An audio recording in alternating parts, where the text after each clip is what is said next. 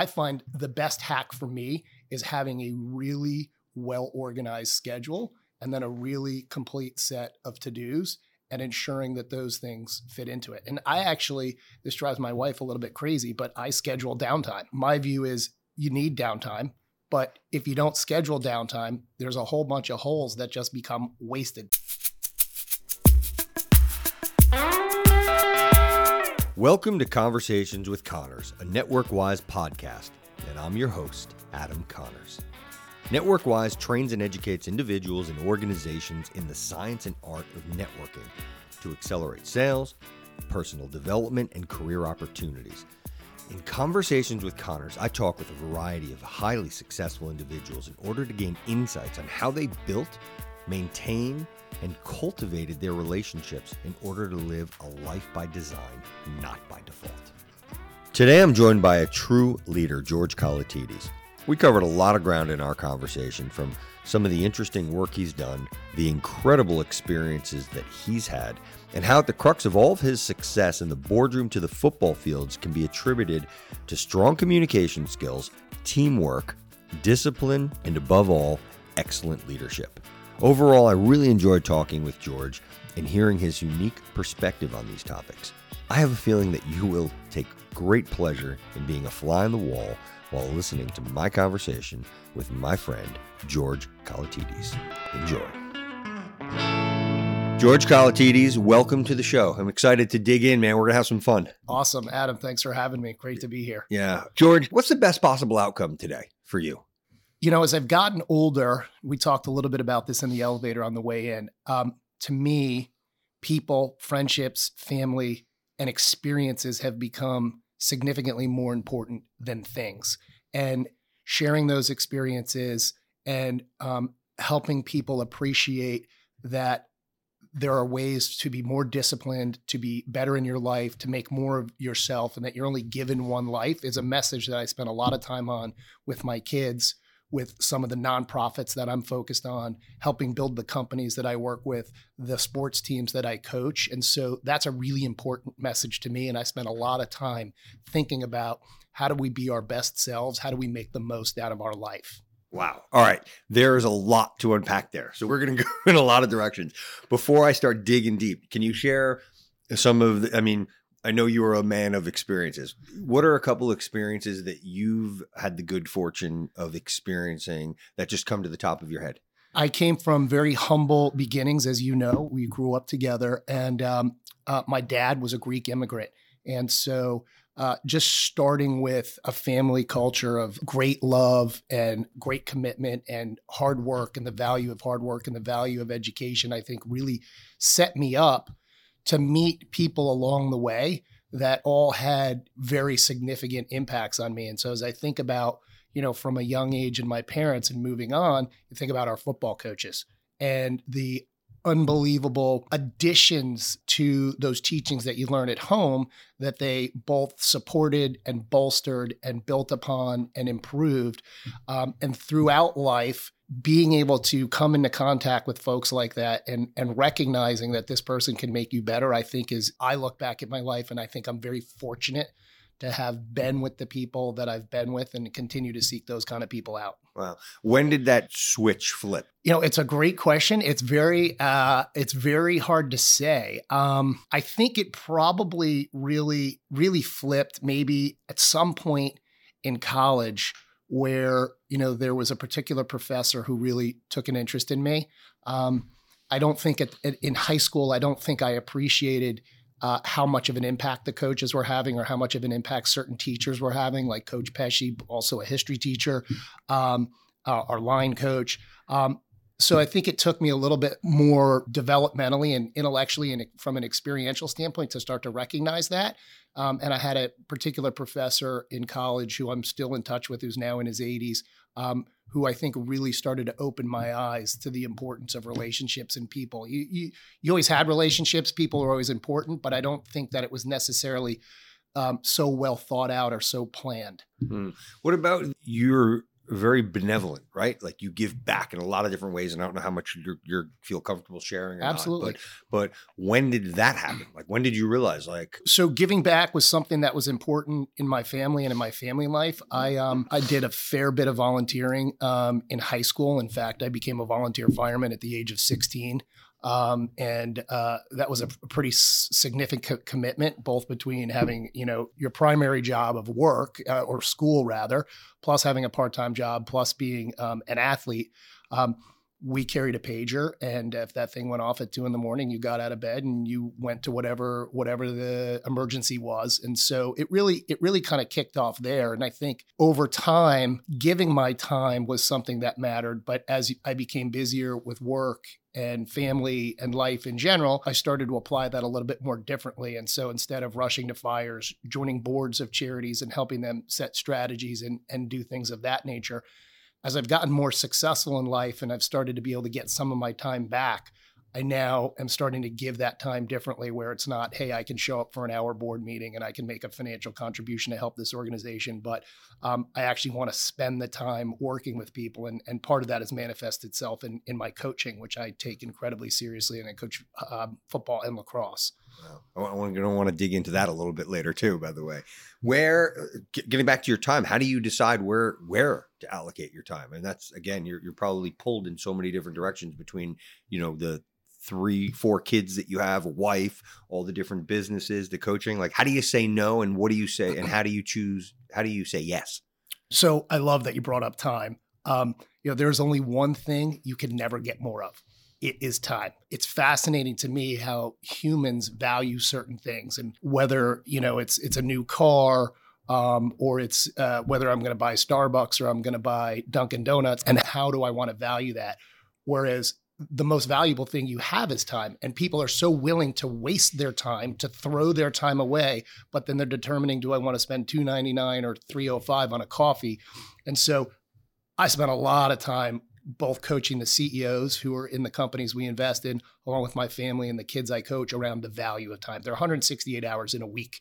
And so a very common term you hear from your spouses, from your kids, from your players, from people who work for you, there's not enough time. And so I believe just about any problem can be broken down. Even a non-mathematical problem can be broken down into math. And so when you start to break down the hours in a week, everybody has significantly more time than they think. Even a busy CEO has more time than they think. Wow. All right. That's awesome. And we're very aligned there. I always tell people, you really can't get me upset unless you waste my time. You can make fun of my kids. You can take, my money. I'll make that back. But time, you can't. There's nothing you can do with that. So, well, it gets to the Stoic philosophy of, right, you can only control yourself. And so I want to control my time, and I want to be judicious with my time. And as you get older, you have less time. And so the importance of spending it even more wisely is critical. But if you can teach that to young people who waste a lot of time playing video games, watching TV, doing things, and it's important to relax the mind. So I'm not suggesting you should never play a video game or you should never watch TV. But certainly the amount of time that's wasted on those types of things, particularly for young folks. And I think even more so, even as people are getting older and sort of the whole culture of work has changed. So it's very, very important. And when you break down to the math at 168 hours, you can pretty quickly figure out, even if you sleep 10 hours, that's 70 hours of your week. That leaves you 98 hours to do stuff, right? Most people aren't sleeping 10 hours, but you can pretty quickly start to go through that math with your kids. And they're like, wow, I have 2 or 3 free hours a day. And I can't tell you what I did with those 2 or 3 hours. And over a lifetime, we're talking about years. I'm so happy you brought that up. It's funny, the number one predictor of career success is actually the quality of your relationship. So that's a fact. Gallup's done polls on it. University of Chicago, they've done studies on it. And that's stuff that I talk about with a lot of organizations. And I tell people, you break it down, your waking hours, if 1% of that time, getting back to time, it's like 9 minutes and something seconds. So I'm like, if you can just allocate half of that, 5 minutes to a relationship, reaching out, touching base, doing things like that, the ROI is significant. I call it an ROR. It's a return on a relationship. So again, time, we're just so aligned there. So do you have any, in the spirit of time, do you have any, RPM? Have you ever heard of that? Or just like some of these bunching things? Do you do anything like that? So, certainly I've heard of some of those things where it's, read all your email first thing in the morning and do it at the end of the day, and don't get distracted by it during the middle of the day. I've spent less focus around, those hacks and more focus around scheduling. I am a fiend about my schedule and about scheduling things out. And so even coming to visit you here, we had the time scheduled, but on my calendar includes the drive time. And so for that drive time, that's 90 minutes of downtime. And so I'm looking at my schedule saying, okay, how am I going to make that 90 minutes productive? And then from my schedule, I create lists. And so on my list of, the top 10 phone calls I need to make, let's try to get them done in that 90 minutes, or as many of them as I possibly can. And so I find the best hack for me is having a really well-organized schedule and then a really complete set of to-dos, and ensuring that those things fit into it. And this drives my wife a little bit crazy, but I schedule downtime. And my view is you need downtime, but if you don't schedule downtime, there's a whole bunch of holes that just become wasted time. What would you consider wasted time? Is that like TV, things like that, or? No, I don't think TV is a wasted time. And I tend to when I do watch TV, I tend to watch either documentaries or history or things that I think can broaden my knowledge or broaden my perspective. I watch the news. I try to watch differentiated types of news so I can have sort of multiple points of view. I don't think that's a waste of time. But again, I think in the right allocations, I think sitting down to watch a family movie with your family where you're all together, I don't think is a waste of time. I think that, on a rainy day, if the kids sit in the TV room and they watch, 4 movies back to back to back, that's a waste of time. If we could, I'd love to bring you back to some of the experiences. I know you've done some really interesting things.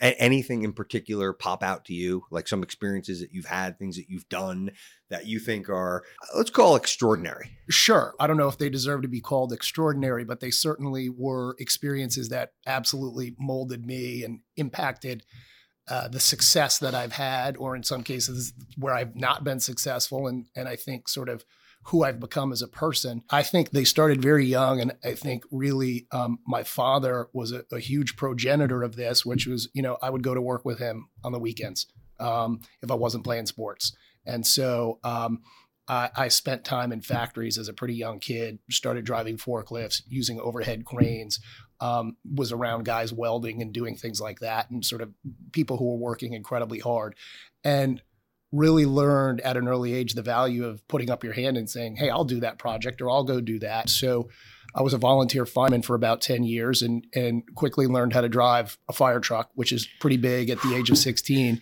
A lot of the guys I was in the fire department with had building companies and landscaping companies. And by the nature of being in a volunteer department, you sort of need to be local, right? And so I went to work. I went to work for one of those guys, and really just as a kid who was going to mow lawns. And I kept putting my hand up saying, I'll do this, I'll do this. And by my second summer, I was running a full crew where we were land clearing. This is in the 80s in Westchester, big housing boom. And so was put into a leadership position at a very young age with a crew of guys, in some cases, who were 15 or 20 years older than me. Oftentimes didn't speak English, so I had to leverage my Spanish. And I don't think I realized it at the time, but that sort of put your hand up, volunteer, step in, don't be afraid to make a mistake, learn from mistakes you make, I think served me very well. And so when I took my first job out of college, I went to work at GE Capital. It was in 1990, and they were a significant leverage buyout lender at the time. It's about a $9 billion portfolio, which is sort of laughable in today's market. $9 billion deals get done, but at the time it was a very large portfolio. And about $6 billion of that went into workout. And I impressed a couple of people early on. And so I put my hand up to go do workouts, and nobody else wanted to do that. Everybody wanted to do new deals. And as a result of putting up my hand, I ultimately, at the age of 23 or 24, was effectively running companies and sitting on their boards, helping restructure the operations or restructure their balance sheet. And from there, it was just my experience just really sort of accelerated. Wow. So let's talk about leadership then. Well, first of all, how would you define leadership? I think that it's hard to create a concrete sort of neat definition of leadership. But being a good leader means knowing enough about everything, but not knowing everything about everything, right? And so you have to be a master of none, but a jack of all, if you will. And you have to teach your people, but then empower your people. And so I think critically as a leader, setting a culture of norms and acceptability will make you, I think, a better leader. For example, if you work hard and you want your culture to be work hard, you need to lead from the front and demonstrate that. And then you're going to hire people who work hard, and your team is not going to tolerate people who don't work hard. If you create a culture of bad news first, right, and sincere honesty and deep, overt honesty, right, problems are going to arise. But if you make it also clear to your team that mistakes are acceptable, problems arise, it's going to be all hands on deck to then go assist that problem. You create a culture of accountability along with that hard work, and there's no fear of making a mistake. And this was very much the GE culture when I worked at GE, which was fail often, fail small, fail fast. It's okay. Learn from it, move on. And as a result, don't make big mistakes. And I think when you create that culture, you've got a group of folks who are always learning, who are willing to take sort of appropriate risks, which you have to do in life and you have to do in business. So I think first and foremost, the leader's job is to set the culture. I think it's to set the tone, and then it's to recruit the best people and have them go do what you recruited them to do. If you need to tell them what to do, right, you've hired the wrong person, or you shouldn't be a leader. Wow, that's a really succinct and great definition of leadership. Let me ask you this. You've done all these workouts. When you've come in these leadership capacities, I'm assuming based on the industry or the type of company, you've kind of had to be a chameleon, if you will, of a leader, right? Like you said, there's different types of leadership. How have you been able to do that? Or did you apply the same type of leadership to each of the organizations that you went in and restructured? Overall, I think the leadership is the same, irrespective of the situation. Now, in tougher situations, there may be a greater sense of urgency. And so I had the great fortune of working for not one, but 3 4-star generals in my career. And one of them was the Supreme Allied Commander NATO. And he had a saying he would constantly press into me, which is clarity.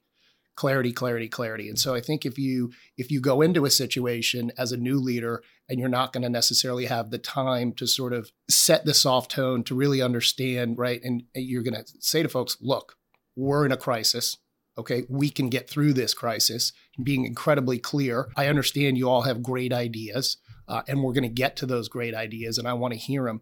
But today, we've got to focus on keeping the doors open. And I got a lot of experience doing this, and so we need to do this, this, and this. Okay, now, in the context of that, I'm assigning this to you. You go apply your capabilities to that the way you want to. And I think that the military, obviously, is the finest leadership school in the world. And if you have a senior officer tell a junior officer, I want you to take 8 men. I want you to walk up the left side of the hill. I want John to carry a rifle, Bill to carry a machine gun. And then when you get to the top of the hill, I want him to sit here and them to sit there, right? You clearly don't trust your leader. You also do not know how to really push leadership down into the organization. And that's not allowing the leader of that individual action to actually be able to react at the moment to do what. So what you really need to say is, hey, junior officer, we need to take this hill. We need to take this hill in this period of time. And we have these resources over here available to you. So you look at those resources, you go create a plan about how you need to attack it. And I recognize that no plan ever survives first contact, whether it's in a military setting or in a business setting or in a social setting, right? And that I trust to then deal with those things that come up at the time. Yeah. And so I think if you set the overall culture and tone of trust, and you're very clear about what the mission is, you can really apply it to all situations. That's great. I like that approach. It's, and it also just reminded me of the whole Mike Tyson thing. You can have a plan until you get punched in the face. But you're saying, again, if you're setting up a higher level, instead of something so narrowly focused, a higher level approach, that people can be a little more adaptable and do what they're going to do. Yeah. You want to disperse and push down some of that leadership onto trusted lieutenants. Yeah. Any books in particular that you've read on leadership or just in general that you're like, that you've drawn upon? I'm sure it's an amalgamation of a lot. I know you're. Yeah, I'm a voracious reader. I travel less in this post-COVID world, but my goal used to be a book a week. And easy to effectuate that when you're spending a lot of time on a plane.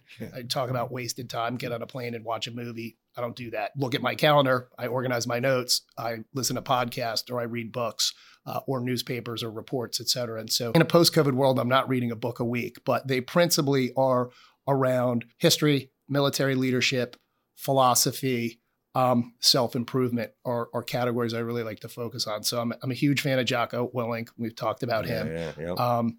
I'm a huge fan of Ryan Holiday and the overlap between sort of the philosophical thought of Stoicism, I actually think helps make us better leaders, right? And sort of understanding that you can only control what you can control, whether that's with the people who work for you or your family, right? And so you can set good goals, you can give people the tools to go achieve those goals, and you want to support them to get there, but ultimately they're going to have to do it on their own. So Jocko, huge fan. Holiday, huge fan. Actually, a fantastic book on leadership was written by a guy named Hal Moore. I go back to it all the time. He actually was a reasonably famous general from Vietnam. They made a movie about him. We Were Soldiers Once and Young. His book is absolutely fantastic. And so, I'm a voracious reader. Really? That's great. What were did you ever read anything and it completely changed your perspective on how you were doing things? I have spent a lot of time reading Stoicism, and I think it has helped really sort of be more self-reflective and recognizing that the way you perceive yourself isn't necessarily how others always perceive you, and ensuring that not only are you delivering a message you think you're delivering, but doing it in a way that people really understand it. Yeah, it's a great takeaway. It's funny, I've got this certification that teaches people how to network, and the beginning, one of the first stages is a self-awareness assessment. And then you have it, it's super enlightening. And what we found is that most people that think they're self-aware are the least self-aware. So it's really, the data proves itself out like 90-something%. It's pretty significant. And I love that it's backed by data, right? As I said earlier, you can really take anything down to math or data. Yeah. Were you always math guy? I was always strong in math. Yeah. And I like how you can solve math problems, and whether that's in, finance or in operations and running a factory or things like that. But I've also always really enjoyed history and politics. And so I was an economics major with a political science minor in undergrad, which at a liberal arts school really allowed me to not just do economics and accounting and finance, but philosophy and world politics and things of that nature, which I think ultimately made me a much more well-rounded person and are critical, I think, to the way to thought, right? I think liberal arts teaches you really how to think and how to ask questions and how to come at problem solving in a way that the sciences don't do as good a job. And I think we're increasingly more in society with computers and the way things are done, focused on very technical skills and very technical educations. And I think those are important. And I certainly got some more of those technical skills going to business school. And I majored in finance and management, and also supported that with a dual major in management of organizations, which was much more soft and much more about leadership. In fact, the best class I ever took was not at the business school. It was actually at Teachers College. And it was a class in industrial psychology, and really trying to understand how to read and understand what motivates people and what they're actually saying with their body language or their words that's not necessarily overt. Wow. I get so many questions now. I want to try to stay focused. I want to ask you about, because you just brought up something, I'd be very curious to get your opinion or perspective on like what's happening with all this like ChatGPT and all that. We talked about like technical skills and, some of the things that you're talking about are more quote unquote soft skills, which I actually think are the harder skills because they're not so defined and mathematical. So I guess that's my first question. And before I forget, hopefully you can remind me, I want to know, when you go into a company, if you're seeing through the years and all the deals and all the industries that you've experienced, is the common thread more of a cultural thing? That's where you need to make the changes? Or is it more of a business? Is it a business decision usually, or a numbers thing? Does that make sense? Mm-hmm. I don't. Yeah. Which one do you want to go first? They're two totally different. Well, let's talk about ChatGPT, Okay. just because that seems to be on everybody's mind at the moment, and we can segue then into the companies. Works for me. I believe Goldman Sachs put out a report that said AI is going to put 400 million people out of work over the next decade. Now there's 7 billion people on the planet, and certainly lots of them are living in agrarian countries. And so they're not going to be as negatively affected by that. But conversely, that means people in industrial societies will be more affected by that. So I think it's going to be very interesting to see where that goes. The technology marches on. Whether it worries us or not, it is going to march on. That has been the human history for 10,000 years, whatever it is. And so I don't think there's things that we can do to change or stop that. I think it will have very heavy negative ramifications for those in what I would call, mid into upper level white collar jobs. Ultimately, do you really need lawyers? Do you really need accountants, right? And so an accountant is a more technical skill, so that may go more quickly. But over time, the amount of knowledge and the speed at which it can read will quickly, divorce itself from the best lawyer in the world in terms of being able to argue a case, knowing the law, et cetera. And so I think we haven't really even thought through all the potential ramifications of that. And if you just sort of simplify that down to, autonomous cars, the amount of code that changes between an autonomous car and an autonomous missile is very small, right? And so as these things come into broader commercial use, the ability to use them for nefarious purposes also gets worse, right? So think about that. Yeah. We're not limiting sales of Teslas to our enemies, right? And so how difficult it is to rip the code out of a Tesla, it's a self-driving Tesla, right? And figure out how to put that into a drone or into other things.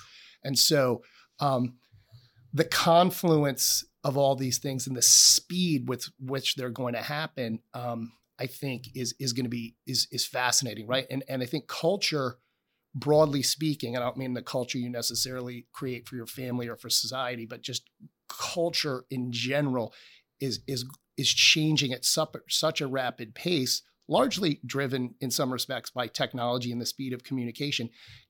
Humans can't even keep up with it, right? And so some of the things that are on folks' minds a lot about, toxic masculinity or other things like that, right? We are generations away from evolving away from some of those things, which were very important to our early ancestors in terms of being able to hunt and defend the tribe and stuff like that.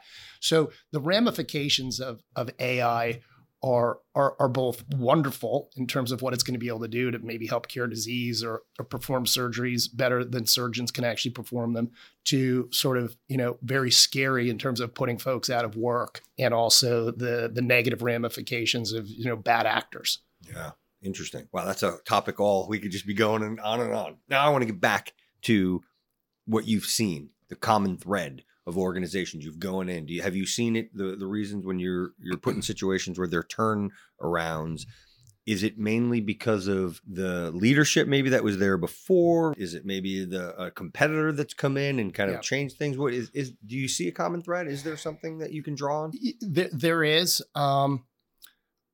It really does start at the top. It starts with the leaders, right? And leaders who say, do what I say, but not what I do. You're immediately setting the wrong cultural tone, right? I need you all to work hard, but I don't work hard. I need you all to do X, Y, and Z, but I don't do X, Y, and Z. And so more often than not, putting aside balance sheet troubles where someone may have just borrowed too much money and just more money is going to fix that, but businesses that have run into operational challenges, it very often starts with leadership. Now, you could argue, right, if a buggy whip company might have the greatest leadership on the planet, the reality is they're going out of business, right? And so there are things in the speed with which business changes, back to the AI comments, right, are so rapid now. Certainly you can have new competitors in, or your products can become irrelevant very quickly.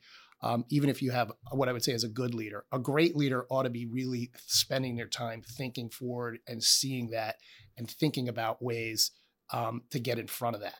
And so I think leadership is really, really critical. And we talk about really three things when we're looking at a company and a company's culture and how to make a company perform better than its peers, right? And it's people, process, and culture.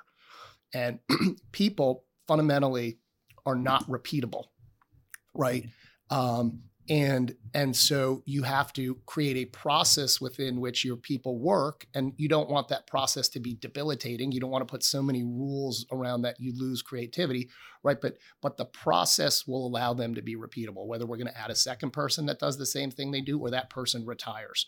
And so having great people with processes and then putting those processes into systems by leveraging technology is really what allows a business to grow and thrive. And then ultimately you need a good culture, because I think, there's a saying that people don't quit companies, they quit bosses, right? And so people, process, culture is super important. When you go into smaller companies, you see that people are really great usually, but they're wearing lots of different hats, and that's not scalable. And so, oftentimes these smaller companies don't really have a perspective on how to put a process in place and then how to build systems around that.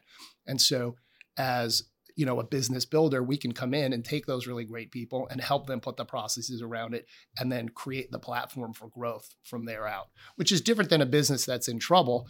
But even with businesses that are in trouble and that have poor leaders, you start to dig in and see, well, if they had actually stood up good processes and built those around folks, you would have had better early warning signals or other things like that. And so, it may sound overly simplified, but it really comes down to people, process, culture. In that order. Wow. Yeah.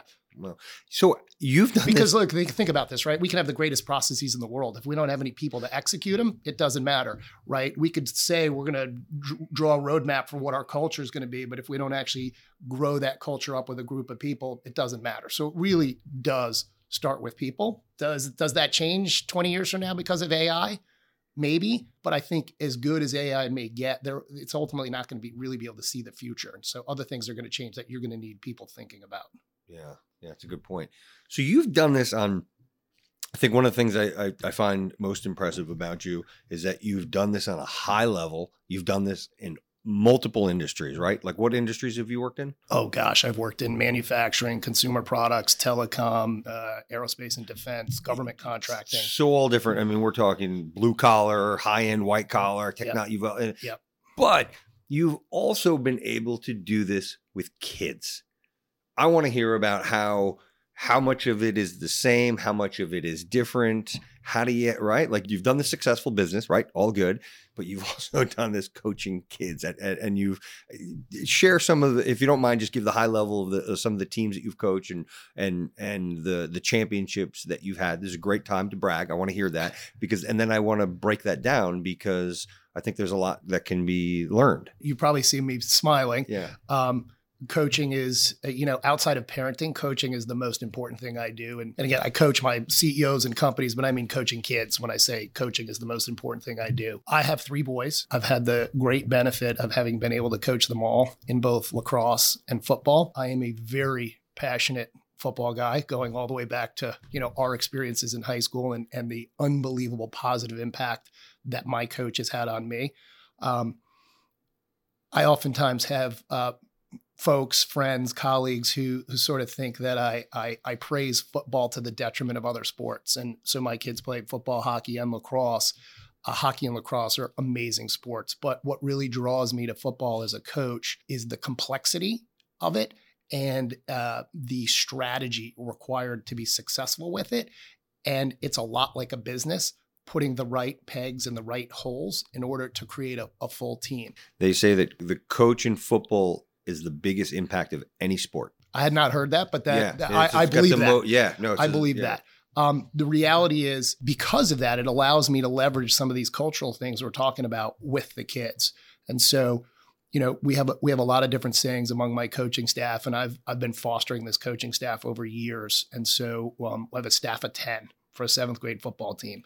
And it requires... You got to break it down. What 10? What position? I mean, what are you coaching? So you have me, the head coach. Yep. I have an assistant head coach who's also my defensive coordinator. I have an offensive coordinator. I have a quarterbacks coach. I have a defensive back and receivers coach. I coach the fullbacks and the linebackers.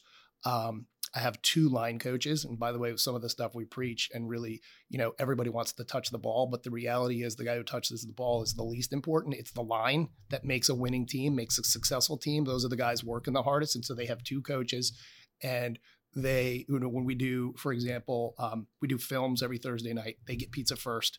So we really sort of put the line out front because they're the backbone of the team. So two line coaches, and then we have 3 team moms.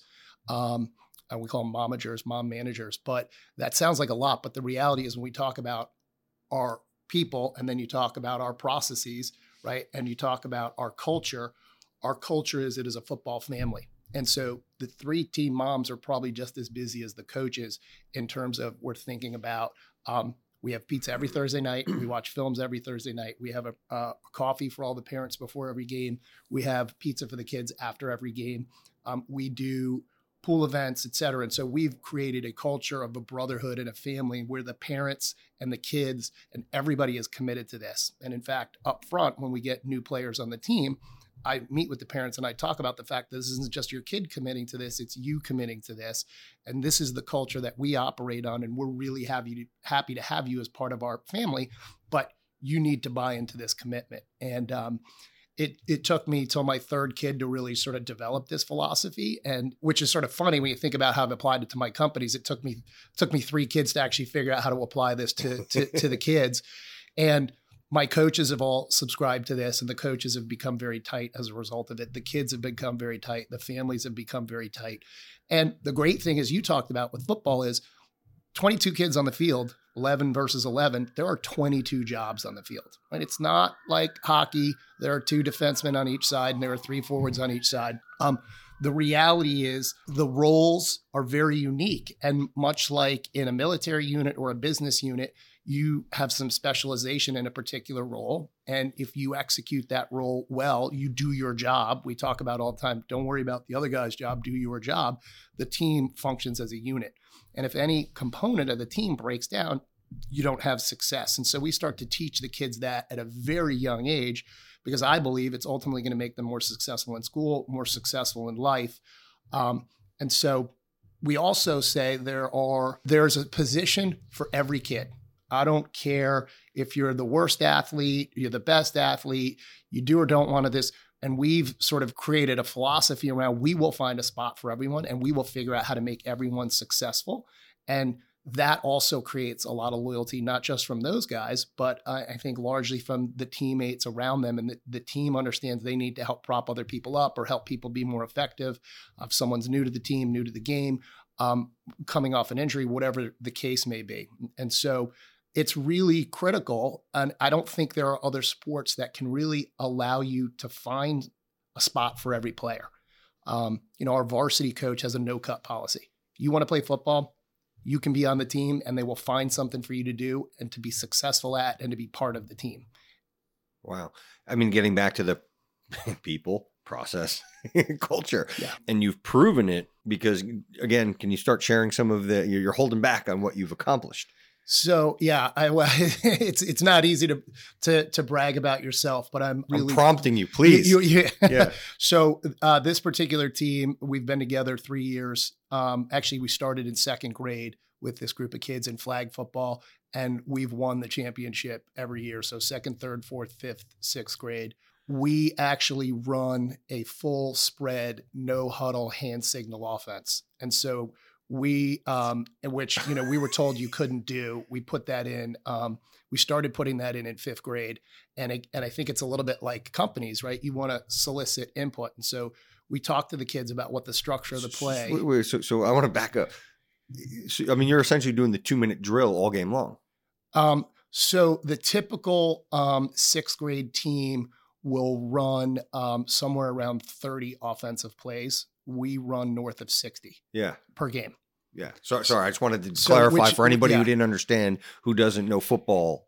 Yeah. Which is great for a whole host of reasons. One, it's more playing time for the kids, and it's an opportunity to rotate in some kids who may not be necessarily a 2-way starter and so we always want to come out strong. We want to score quickly. We want to get some points up because our culture is we want to try to get everybody playing time and to do different things. And so the pace and the speed with which we go keeps the defense completely on their heels and off balance.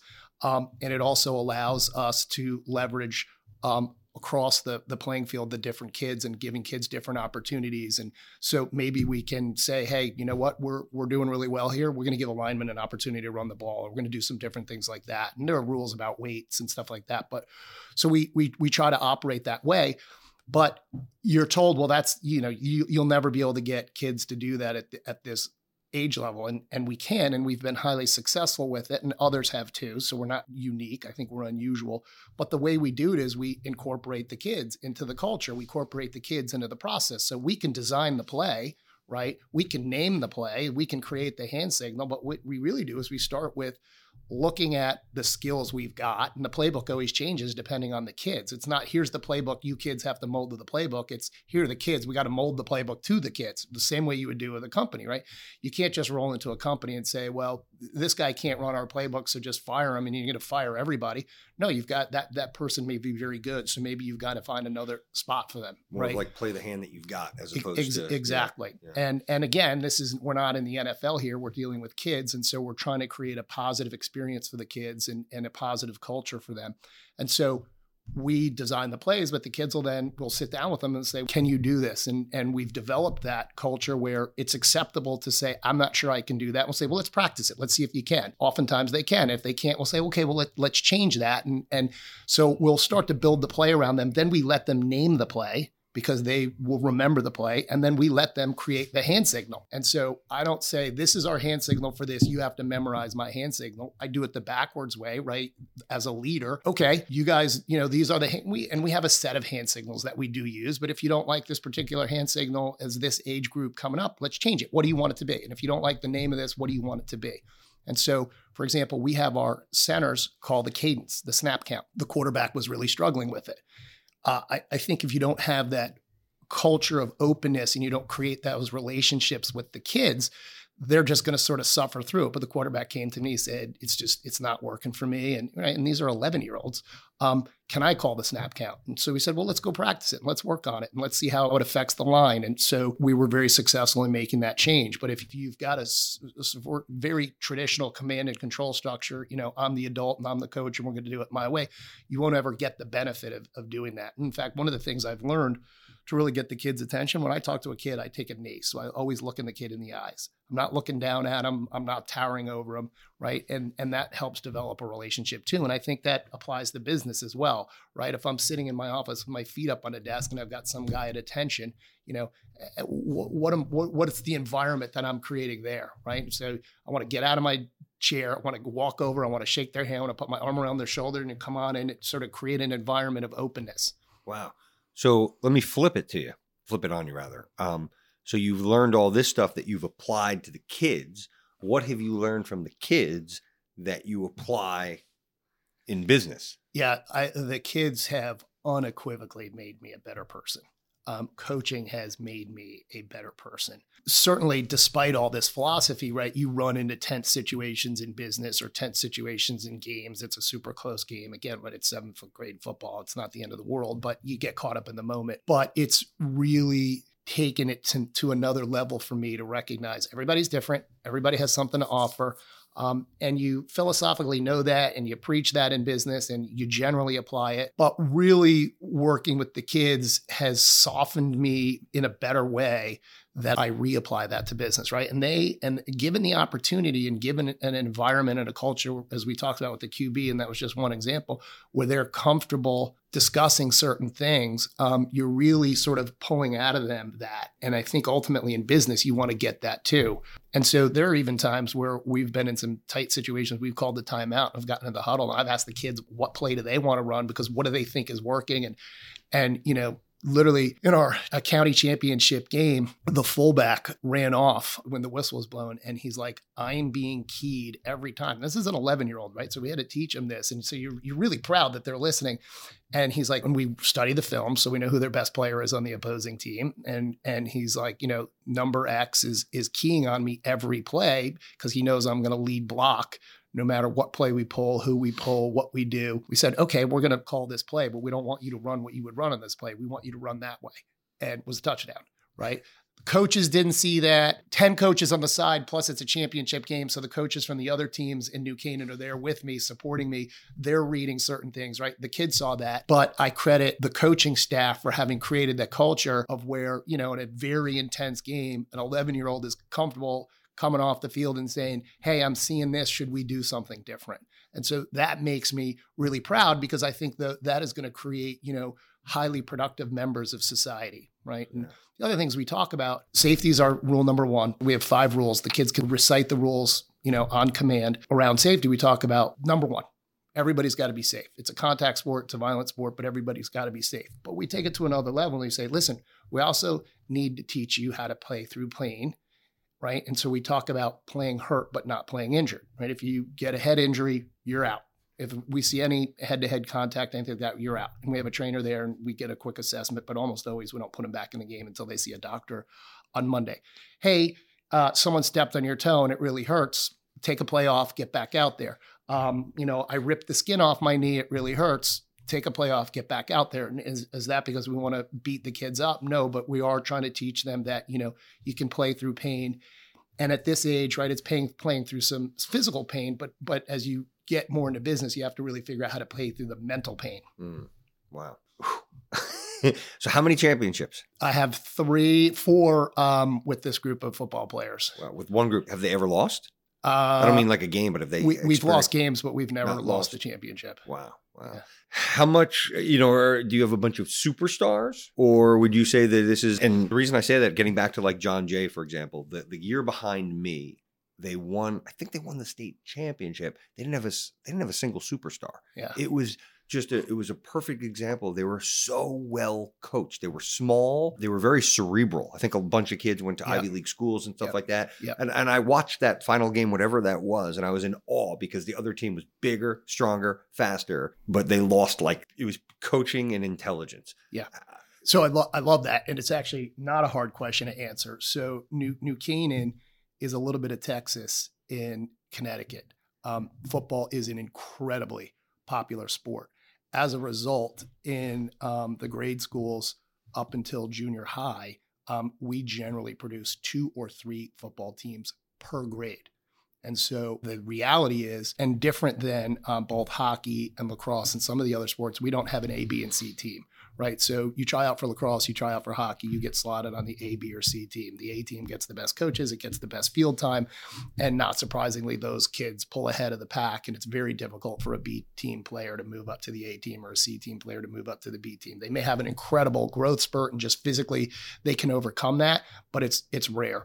The football teams are cut up to be perfectly even, such that if in the middle of a season we actually swapped coaches among teams, that every coach would be happy with whatever team they had.